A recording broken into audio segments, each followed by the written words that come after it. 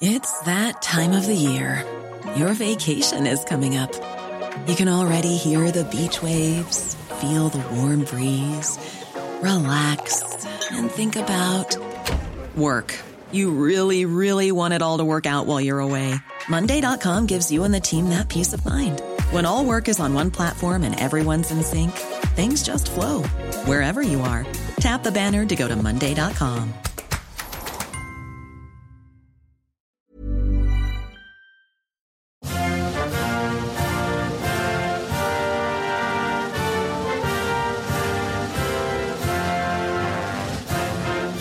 Welcome back to the Unplayable Podcast. Today we've got a special edition episode for you as we dig a little deeper into the world of Major League Cricket. That's right, the US of A will have their own T20 league this year, and we're going to be looking into what it is, where it's come from, and why it's happening. My name is Josh Honafinger, and I'm joined by Jack Painter, who is jumping out of his skin at this latest T20 startup. G'day, mate.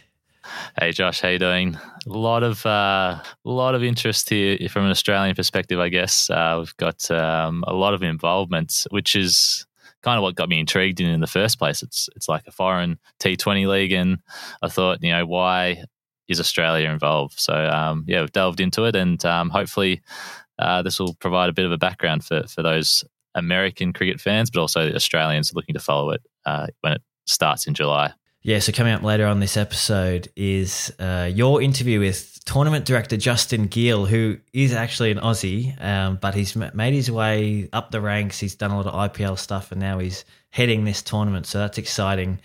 Stay tuned for that. Let's get into the crux of it first. Let's just get the basics down, Pat. How many teams, when is it, what is it, and why is it happening? So there's 6 teams. We've got the San Francisco Unicorns, which is Cricket Victoria's team, Seattle Orcas, who is paired up with the Delhi Capitals, Washington Freedom, who is paired up with New South Wales, the Texas Super Kings, you could probably guess who they're paired up with, Chennai Super Kings in the IPL, MI New York, a bit of an obvious one there, and the Los Angeles Knight Riders. So those are the 6 teams, and the tournament is scheduled to take place from July 13 to 30 in Texas.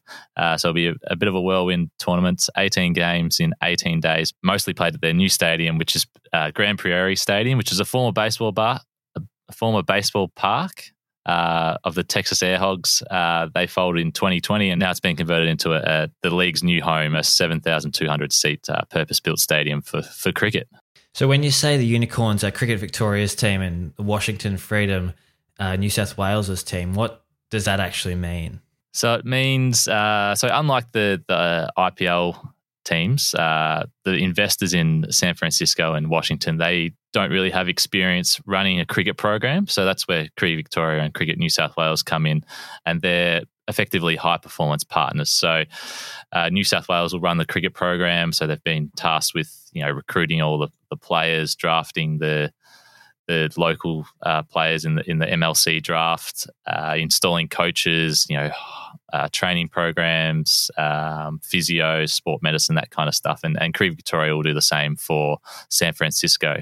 So effectively they're tasked with building up the cricket program, because these investors in those franchises haven't got that experience doing that before, unlike, say, Chennai Super Kings, who have been running an IPL team for a long time, and they've already got the staff and the coaches involved in their business that can do that for their new MLC team.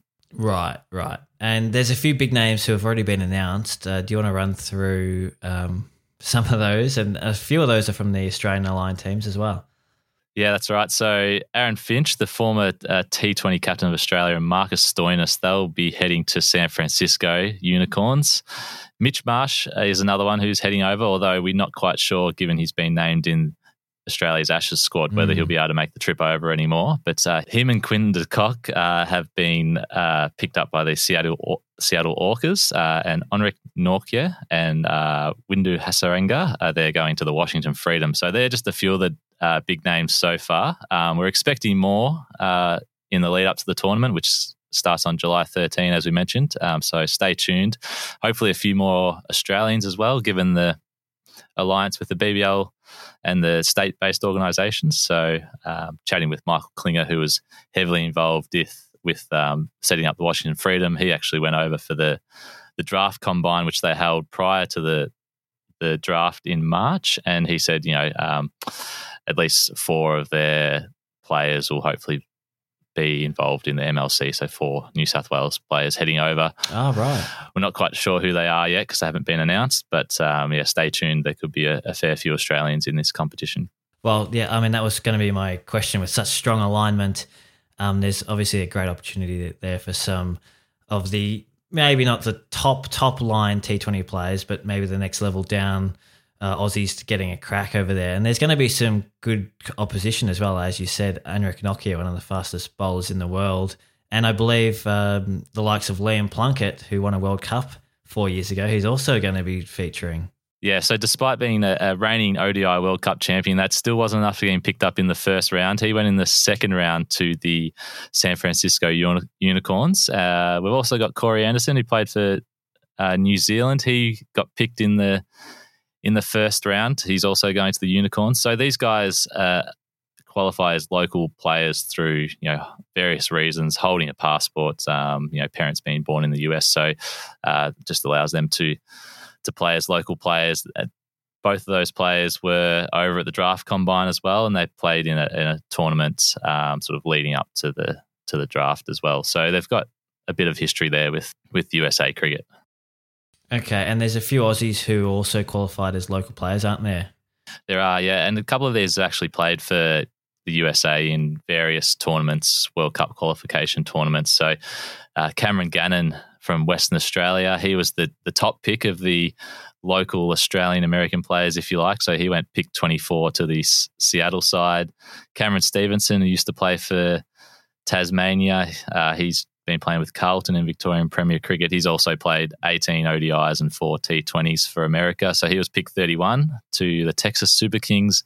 And then Brodie Couch, who's from the Stars in Victoria, he was pick 33 to the Unicorns. So those are the 3 guys who went as local draftees, I guess, from Australia. And there was also Ian Holland in the draft. He's actually born in Wisconsin in the US and has played for the US as well. He missed selection. I'm not quite sure how that came about.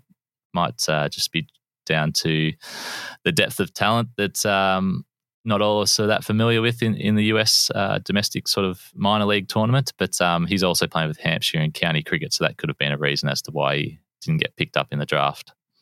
Well, you mentioned the depth there. I guess my next question is, how much cricket is actually played in the USA at the minute? Are there heaps of different leagues that go around, and is there a big fan base of cricket? Is this new MLC league going to cater for an existing fan base that's already there, or is it coming in purely to start a spark? I think it's a combination of both, but there has been a bit of a surge in popularity, I guess, with T20 cricket in the States. And there's also a big expat population from the West Indies and Southeast Asian countries, like your Indias, Pakistans, Sri Lankans, that kind of thing. So a lot of those guys are already playing over there. And there's been the minor league, which is coming into its 3rd season. So 26 teams, around 200 matches last year. So plenty of cricket going on. And Justin Gill talks about this later in our interview, but he was surprised when he first headed over there at the amount of cricket that was being played. It was just that it was kind of poorly organised. There was no sort of central structure. There was guys playing in different competitions across the country that weren't linked together. So I guess that's one of the challenges with the administration side of things, is how do you get it under a central structure and that can benefit every sort of cricketer in the US. So that's one of the challenges they're working through. Another one is infrastructure. They don't really have cricket grounds like we have here in Australia. They've got, baseball parks or soccer fields, and, the grass is cut at different heights, that kind of thing. So it's an interesting mix.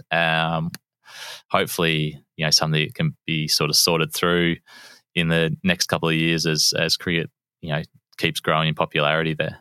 What sort of pitches are we going to get in Texas? Are they going to be hard and fast like Perth, or are they going to be a bit slow and crumbly like the subcontinent? What are we going to get? Don't know. No idea. But they had sort of 6 turf cricket fields for the draft combine, and they had some pretty good cricket played there, I've been told. So who knows? But I guess that's also one of the things they're looking forward to with the partnership with the Australian organisations in New South Wales and Victoria, in that because it's off-season here when they're playing cricket over there, they can kind of collaborate with not just players and coaches, but also curators, events ops staff, all those kind of day-to-day things that you need to run a high-level cricket team and put on matches. They can kind of get the expertise from here and borrow some of the insights to hopefully make the standard of their competitions over there a little bit better. Yeah, and why do you think Cricket Victoria and Cricket New South Wales are involved? What are they going to get in return? Are we going to get an influx of American players playing in our local competitions over here?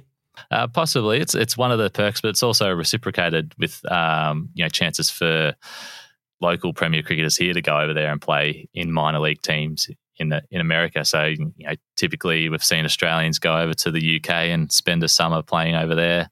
They could potentially go to the US and play there instead. So there's a bit of that. There's also it's a growth opportunity for both of these states. Doesn't really compete with the Australian summer at all. So they're free to go and explore, ways to grow their programs, grow their staff, give them experience.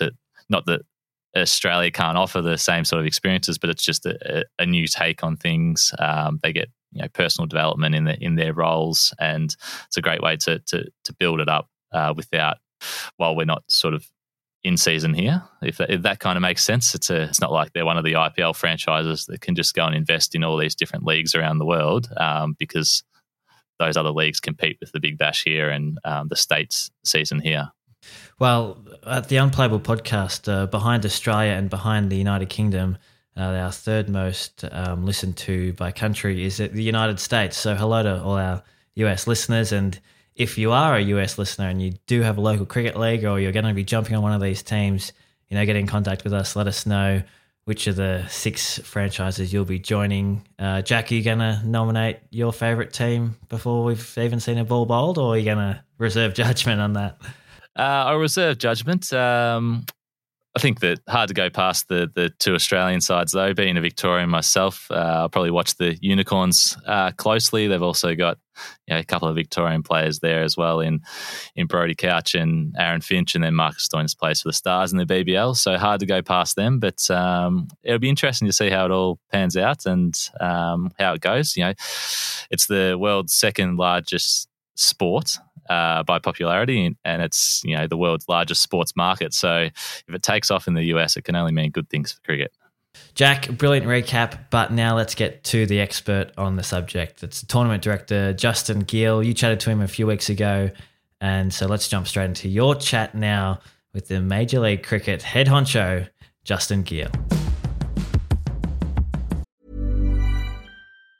Quality sleep is essential. That's why the Sleep Number Smart Bed is designed for your ever-evolving sleep needs. Need a bed that's firmer or softer on either side? Helps you sleep at a comfortable temperature? Sleep Number Smart Beds let you individualize your comfort, so you sleep better together. J.D. Power ranks Sleep Number number 1 in customer satisfaction with mattresses purchased in-store. And now, save 50% on the Sleep Number Limited Edition Smart Bed for a limited time. For J.D. Power 2023 award information, visit jdpower.com/awards. Only at a Sleep Number store or sleepnumber.com. One size fits all seemed like a good idea for clothes. Nice dress. It's a t-shirt. Until you tried it on. Same goes for your healthcare. That's why United Healthcare offers a variety of flexible, budget-friendly coverage for medical, vision, dental, and more. So whether you're between jobs, coming off a parent's plan, or even missed open enrollment, you can find the plan that fits you best. Find out more about United Healthcare coverage at uh1.com. That's uh1.com. The summer in Australia might be over, but there's plenty of cricket still ramping up around the world, and one of those places is the United States of America. Yes, Major League Cricket is just a couple of months away, and there's already plenty of Aussies slated to be involved. We're joined today by a very special guest. It's the tournament director of the MLC, Justin Gill, all the way from America. Justin, welcome to the podcast, and it must be starting to feel like it's finally happening. Yeah, thanks for having me, Jack. Yeah, it is a bit real. I think we've got 98 days to go now. So, yeah, much to do. I think the draft has made it a bit real, but yeah, this thing's happening. And talk us through your involvement, Tournament Director of Major League Cricket. How long have you been involved with the MLC? Yeah, MLC is a little bit different to a conventional cricket setup. We're a startup based in Silicon Valley in San Francisco, so it's a bit different to start with. I've been here 3 years now. I think I was employee number 4. And we've been all building up, leading to this moment now for MLC. So doing a lot of the unsexy stuff. Obviously, cricket and America don't necessarily go together. While there is a rich history here, it's not two things that sort of go hand in hand. So we've been spending a lot of time building up for this. Yeah, it's a bit different from my my previous sort of gigs. I've come from IPL and all sorts of other cricket events, and to land here in America where cricket's a little bit different, it's certainly been a ride. And employee number 4, how many employees have you got now? And it must all sort of be ramping up. Yeah, I think we're at about 16 or 17 now. We probably need about 50, though, to be doing what we're doing. If you look at what's required here, I think infrastructure is the biggest challenge we have, and it's taken an awful lot to get to this point. So our stadium in Dallas is really close. I was just having a look on the cams now, and the concrete's been poured in some of the seats today, which is exciting. So yeah, we've got 16 staff. We're spread across the country. Headquarters in San Francisco. We'll soon move that base to Dallas, probably where our first stadium of hopefully many more is. And tell us a bit about your journey. I see you've worked in the IPL, other cricket events around the world. Yeah, I had the fortune of working on IPL. I think I did 8 seasons in the end. So I was sitting in the BCCI office, which was never a dull moment in there. And of course, IPL is a huge event, and I think we're much more aware of it in Australia now, given the last few seasons and broadcasts and all that sort of stuff and the prominence of Australian players. So, yeah, to be part of that circus on some days and the scale of it was pretty amazing. Also the fortunate experience of working in the UK on some different cricket events and through Dubai and stuff like that. So I've seen a lot of different venues and cricket around the world, and the chance to try and bring it to a whole new market was a great challenge, really. Coincidentally, at the same time, I met an American lady who is now my wife, and that was what led me on the pathway back to the USA. Am I right in saying you're from Australia and sort of grew up in Australia? Is that right? Yeah. So born in Canberra. Mum and dad are based in Wagga, so I spent a fair bit of time there. Was never a great cricketer. Loved the game, obviously, but sort of trundled around in lower grades. And it wasn't until I moved to England in 2010 I really took the opportunity to work in cricket, and that was a bit of a journey. And my first job was actually as a kit man with the England cricket team, which, as an Australian growing up, there's that visceral, dislike and trust of the England team. To be all of a sudden wearing a tracksuit and doing Kevin Peterson's laundry was quite humbling. So that was the start of a journey in 2010, and it leads me here to Major League Cricket. And there's also a big sort of, I guess, Australian influence here. A lot of our team are Australian, and there's an association with 2 teams. I guess we'll talk about shortly in Victoria, New South Wales as well, coaching staff and things like that. So the ecosystem in America is very much at the moment based on expats, and Australia plays a big part of that. How do you assess the progress of the MLC so far? It's been, as you say, a journey, but it's getting to a point where it's starting to come to life, and we're seeing players get drafted and teams taking shape. Yeah, it's only been the last couple of weeks, I guess, the buzz has sort of really got a bit louder, and that was in the back of our draft, which was at NASA, which is a really cool event. That was our domestic draft.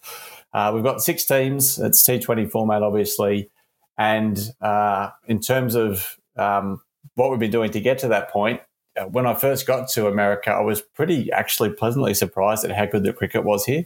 There literally is thousands of leagues played across the country. What I was probably, most disappointed or shocked at was, the infrastructure and where we play.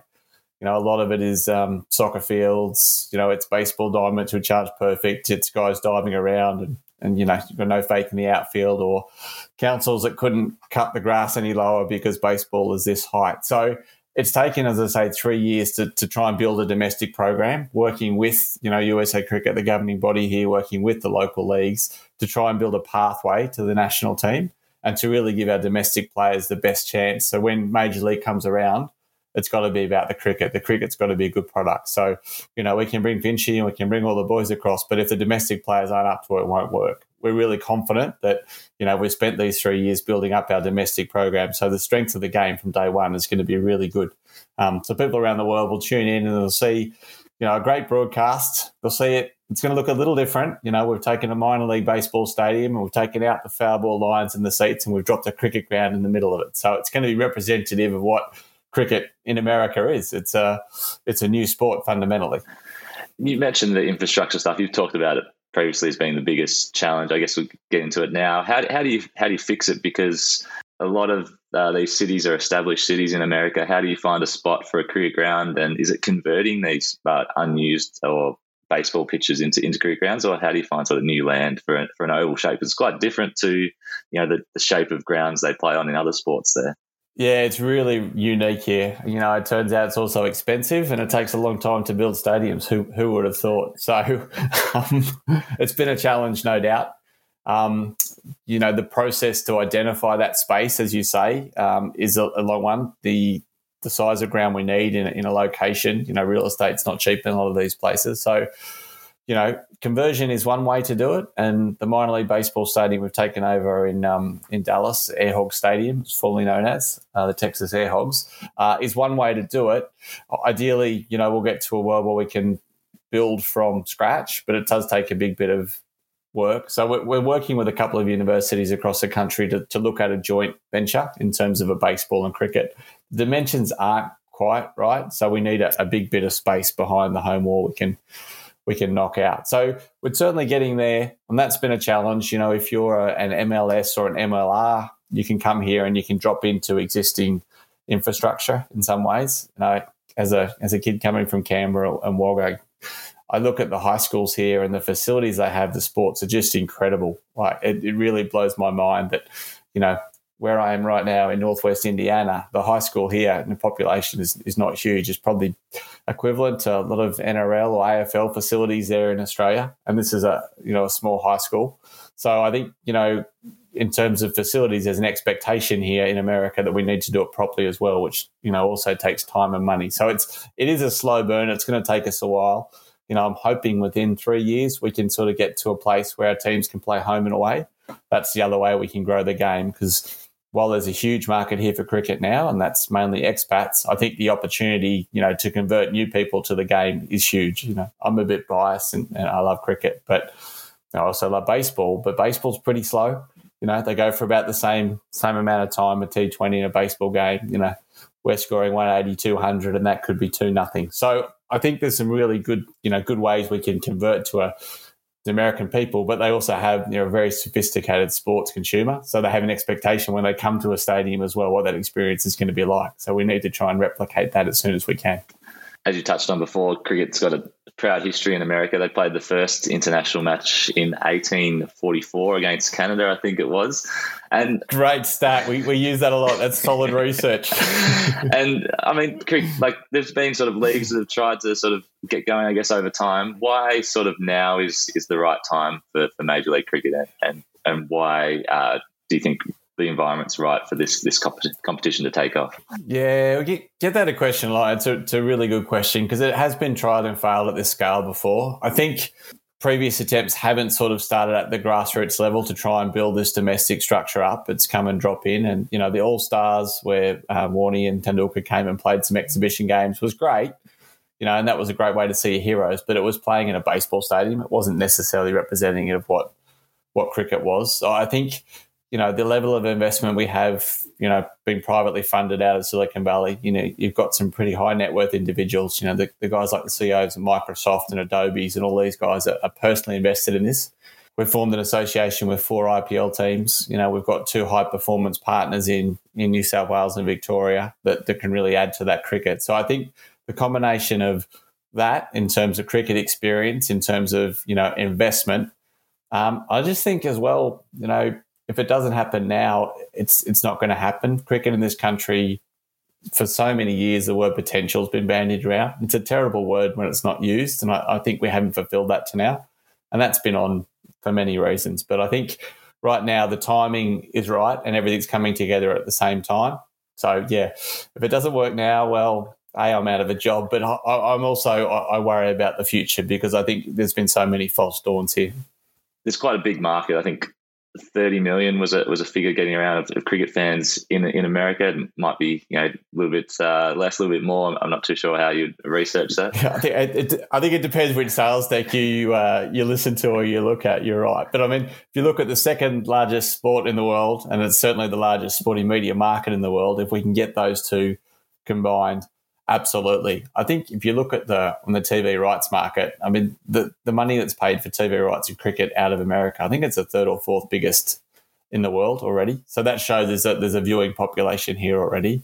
I think, what is fantastic for us is the diversity of our current fan base. There is a lot of South Asian, Indian, Pakistani, Afghanistan, and we go all through Sri Lanka and the Middle East down to Australia, South Africa, England, on the East Coast from where I am, the West Indies population. There really is, an automatic support network, and we need to be a league, for those guys. And then we also need to try and convert this new market, which is even bigger and bolder. So, the World Cup is joint hosted here next year with the West Indies. So there's another chance to showcase the game to a wider following. And, we hope we'll probably get 19 or 20 matches here in the USA, hopefully, by the look of it.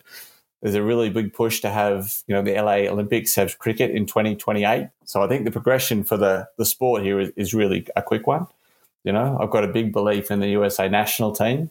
If we get the existing guys, there's some really good players there. We look at the current crop of juniors coming through. If we can get them some great coaching, some great resources, I think there's no reason why these teams can't be competitive, really quickly.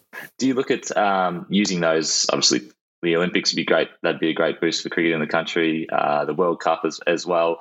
How do you sort of get the young kids to take up cricket instead of baseball, throwing a baseball around, or gridiron football? How do you sort of tap into that new market at a young age in America? Yeah, it's really, really tough. The first thing, I guess, is to give it a progression. So there is to want of a better word, there is a career or a future in it. I mean, American sport and schools are very different to the rest of the world. So in terms of junior sport and college sport, high school sport here are everything. So I think a longer-term play is obviously to get cricket into some schools and look at scholarships and things like that. So I think that's something we're definitely invested in on USA cricketers as well.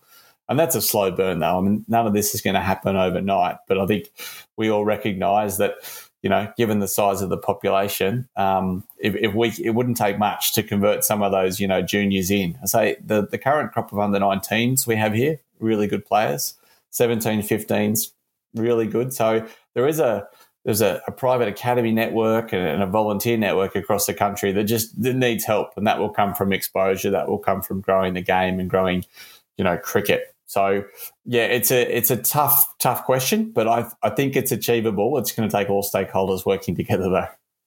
There's been a proliferation of these T20 tournaments. What sort of advantage does the MLC have compared to your South Africa leagues and your UAE leagues? Yeah, it always sounds a bit rich coming from a guy who's trying to start a new tournament, but I think we all agree there's too much cricket at the moment. I think the advantage we have, and there's a couple, I think, our summer, we can play cricket a lot of the year round, depending where in the country you are. In the middle here where I am now, or in the east, we've got a lot of weather. But down in Florida or LA, you've got a longer season. Fundamentally, though, our summer is the opposite to a Southern Hemisphere summer. So really, it's the UK that we're going alongside. So that window helps. I just generally think, though, that the scale of this market in terms of commercial opportunity, sponsors and then broadcast, that will be able to drive a really competitive salary cap, and we're there from day one. So I think the challenge, if you look at, around that Christmas time where it was this year was weird, and better than most, but if you had Big Bash, and then there was the T20, there was the UAE T20 going with Nepal, and all these ones at the same time competing with the same players, Bangladesh. So I think we've got that clear window. I think an advantage we have, and this isn't necessarily to cricket, but it is to like an MLS or an MLR who are at different stages of their development. So we can generally get some of the best players in the world for 2 or 3 weeks to come over, and play some really good cricket. And, as a kid growing up, and I'm sure you're the same, we're pretty heavily influenced by American sport and culture. So I think there's also a degree of curiosity about cricket in this market, and players are no different to us. They're quite keen to come and see and do something new. So, yeah, I think that's probably, our window and just the potential of growth we have. I guess you mentioned before the 4 IPL franchises have teamed up with 4 other clubs. Then we've got Cricket Victoria with the San Francisco Unicorns and also Cricket New South Wales with the Washington Freedom. Go Corns.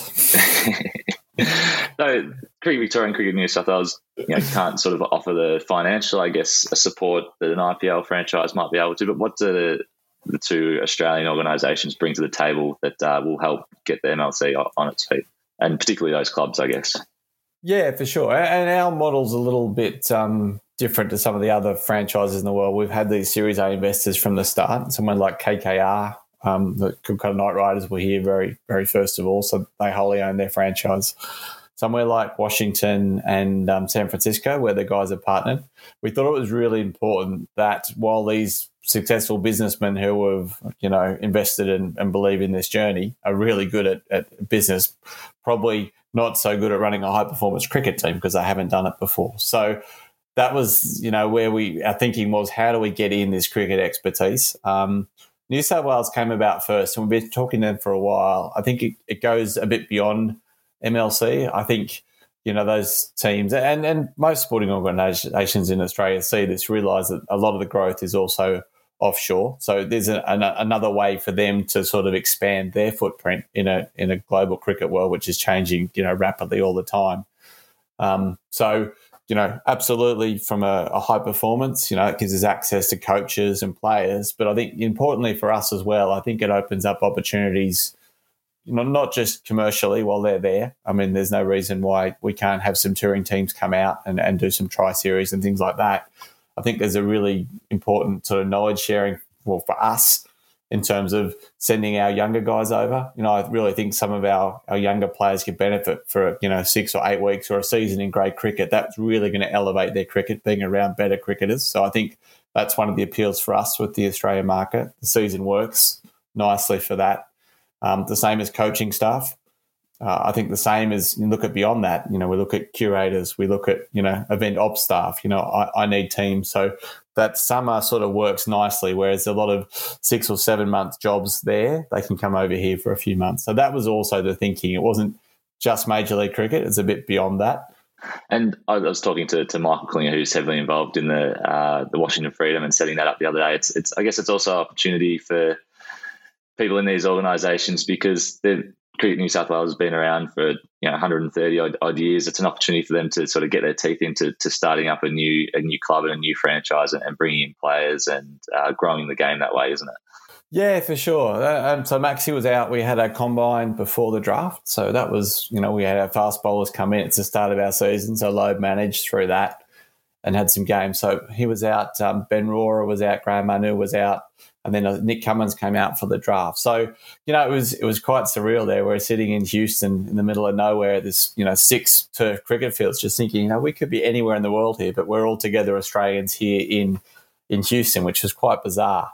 It's been a learning curve for them as well, pretty a steep one. When you come into, when you come from somewhere like the Big Bash, which is now well established, a really well run, well organised, promoted, defined, to something a bit new and unknown like this. I think there is a degree of certainly excitement. They had to get their head around the domestic players we have here and what their skills were, where their advantages are, what the disadvantages are, and how you combine that with, the international players that are on talent to get a really competitive squad. So, yeah, I think absolutely.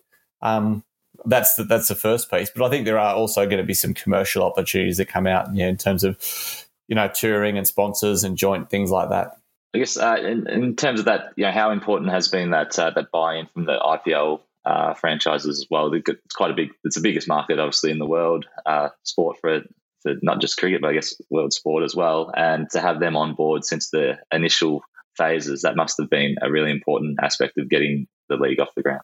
Yeah, it is. I mean, I think we've been really lucky that we've actually had support from all around the world. There's no shortage of people sort of that want to get in, which is it's a lovely problem to have, but it's still a problem. So we've been pretty selective in who we partner with. I think India, absolutely, the IPL teams opens up, a market there in terms of commercially. Some of the time zones here are okay back to India.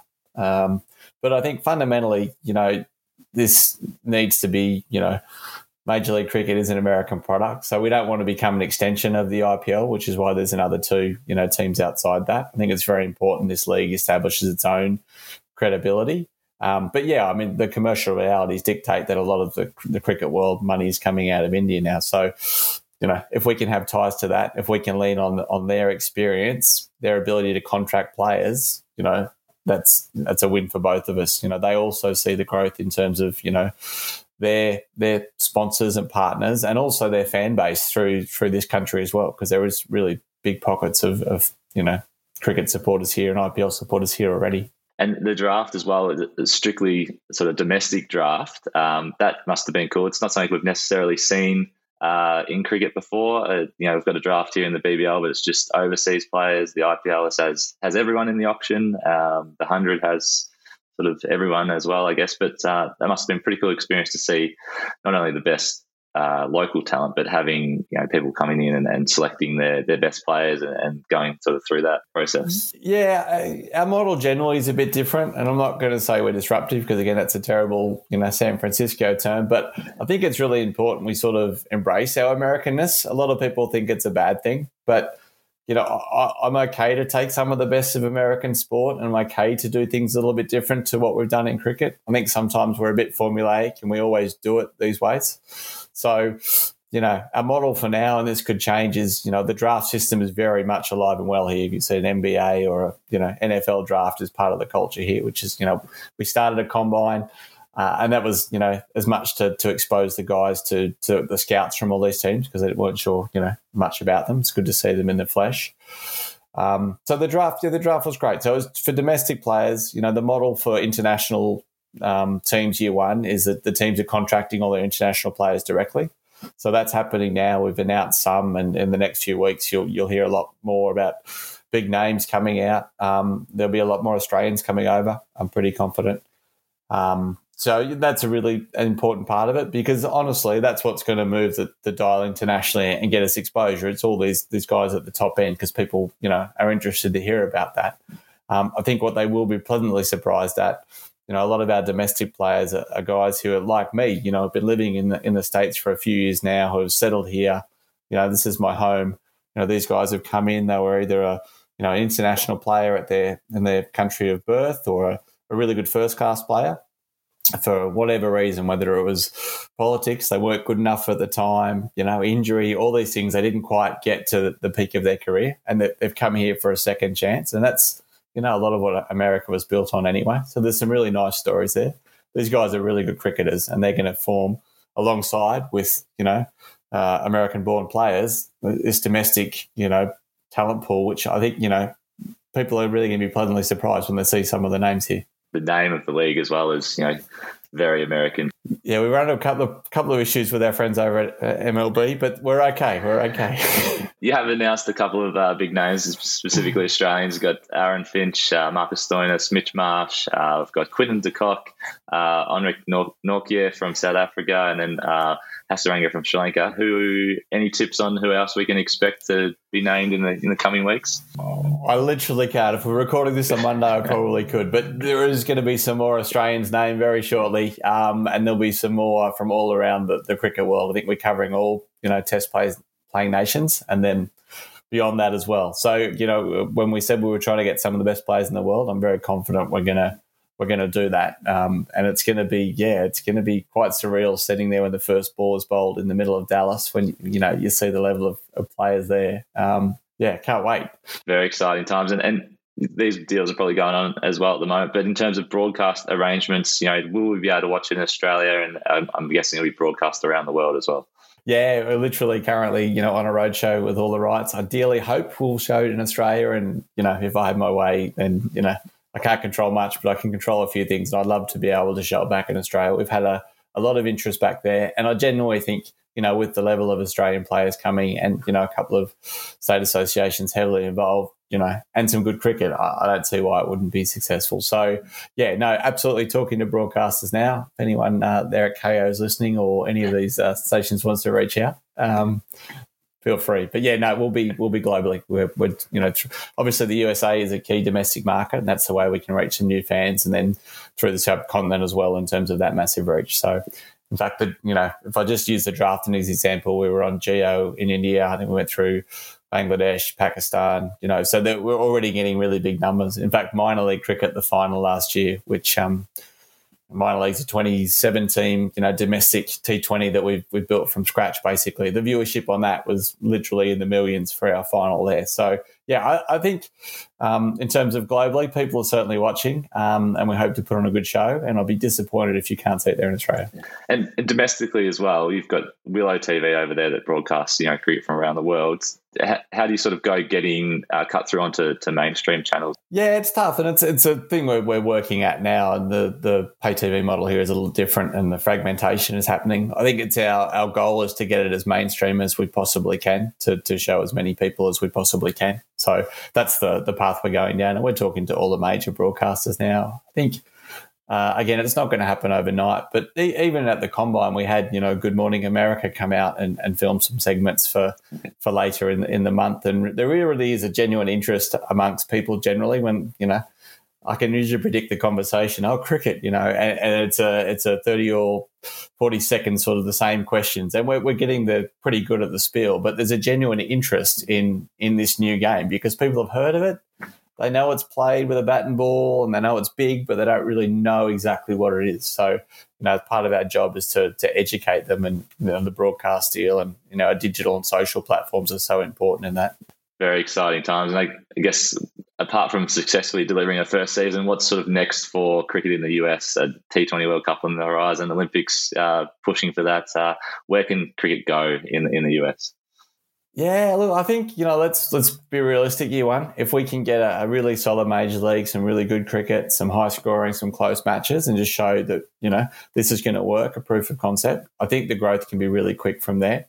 I think that will flow on, then all of a sudden, I think American cities will want to know more about it, and that will help our expansion plans and building stadiums and things like that. So, yeah, I think let's get 6 teams right. We get them to a home and away series. I think the USA national team, I really think that can be representative of, of the USA at some point in the future and be really competitive. I think that's also another way to bring some more people in because it is a pretty patriotic nation, as all the nations around the world are. But in terms of a national team, there's not that many national teams they can get behind, week in, week out or regularly, outside of Olympics and things like that. And the women's soccer team is probably the best example, which really galvanises people. In fact, they recently had a World Baseball Classic and lost to Japan in the final. But the buzz around that, with America doing well and being competitive, was fantastic. So, my hope is that we can get the national team to that point as well, and that will help drive competitive into a World Cup. We've had no shortage of nations want to come and tour here, and either on the way to the West Indies or the way back, or just stand alone. So I think now that we get more infrastructure, touring teams will really want to come and play here as well. So I think that will also increase the exposure of the game. Well, Justin, thank you very much for joining us here at the Unplayable podcast. As you mentioned, not long to go now until the first ball is bowled on July 13 in Dallas. It's very exciting times for cricket in America and across the world, and there's plenty of Australian involvement as well. So thank you for your time to talk us through the new league. All the best with the season, and we're looking forward to watching it. Absolute pleasure. Thanks for having me, Jack. We hope to see you out here soon.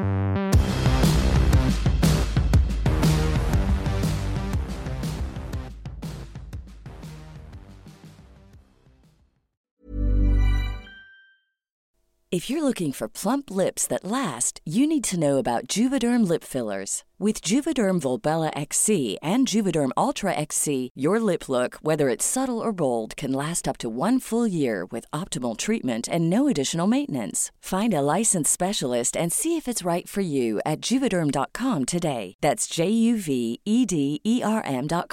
Add fullness to lips in adults over 21 with Juvederm Volbella XC or Juvederm Ultra XC. Do not use if you have severe allergies or a history of severe allergic reactions, or if you're you're allergic to lidocaine or the proteins used in Juvederm. Tell your doctor if you have a history of scarring or taking medicines that decrease the body's immune response or that can prolong bleeding. Common side effects include injection site redness, swelling, pain, tenderness, firmness, lumps, bumps, bruising, discoloration, or itching. As with all fillers, there's a rare risk of unintentional injection into a blood vessel, which can cause vision abnormalities, blindness, stroke, temporary scabs, or scarring. For full, important safety information, visit Juvederm.com.